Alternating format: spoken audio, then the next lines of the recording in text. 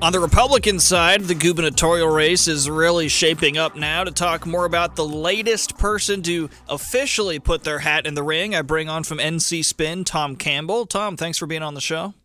Good afternoon, Nate. And I will predict, I'll go out on a limb right now and tell you this will be the premier primary race for 2024.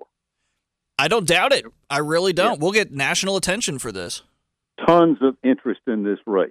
You've got two Marks and a Dale that are participating in it. Mark Robinson, our lieutenant governor, Mark Walker, who just threw his hat in the ring.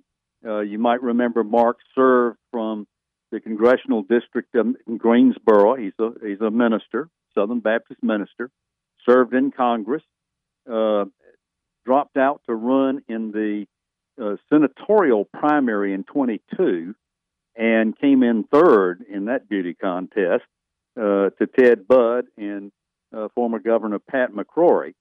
So now he's running for governor. I thought to start off with, wow, the vote's going to get split up here. Who's going to be the beneficiary? In some respects, I looked at it and said, well, maybe Mark Walker and Dale Folwell might split up votes and make it easier for Mark Robinson to become the nominee. Dale Folwell says, nope, it's going to be between the two Marks. He says, I've always been unexpected to win. He said, I ran against statewide several times and have always been outraised fund-wise and have always won. He said, I'm a racer, and I'm in it to win it. That said, you're talking about finances a little bit there. How is Mark Walker doing as he officially starts his campaign? Well, you might remember in his declaratory statement, he said he challenged his supporters to raise $1 million for him by some date in June, not too far away. I think that's going to be a real tell so far as how much interest he's going to get. There are a lot of mainstream Republicans who just do not want Mark Robinson on the ballot. They think he's incendiary, he's unpredictable, and they don't think he is a viable candidate to run for governor. That said, you've got two candidates now, Dale Folwell and Mark Walker, and if Walker can't raise the money, Folwell is probably going to be able to raise more money, but I don't think it matters to Dale. Dale's slogan in this contest is going to be, I'm going to be the best governor money can't buy. Well, looking at this from an outside view, has Mark Walker's announcement really changed anything, or does it still look like Lieutenant Governor Mark Robinson is going to win this, or is it kind of starting to even out the race? I'm not sure. I think it is significant of the fact that a number of people who are Republicans have looked at this and said, Robinson can't win. Even if he wins the nomination, he's almost assured us we're going to have another Democrat governor. So I think that was part of the encouragement Mark Walker was receiving. Dale Folwell is a very independent thinker, and while he is a Republican and has served in the legislature as a Republican, he's been pretty independent. He's been willing to take some pretty significant stands. For instance, taking the state employees' health plan away from Blue Cross Blue Shield. So he is not your traditional, what I would call country club kind of Republican. I don't think Mark Walker is either.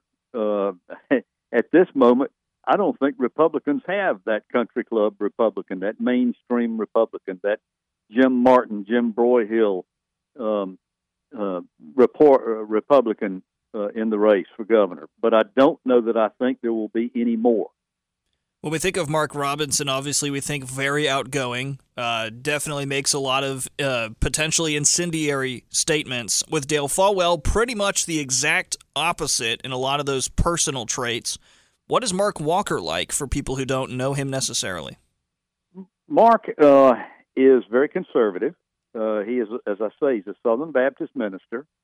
He went to Washington and was head of the Republican caucus up there. Not he wasn't speaker, but he served as head of the Republican caucus up there.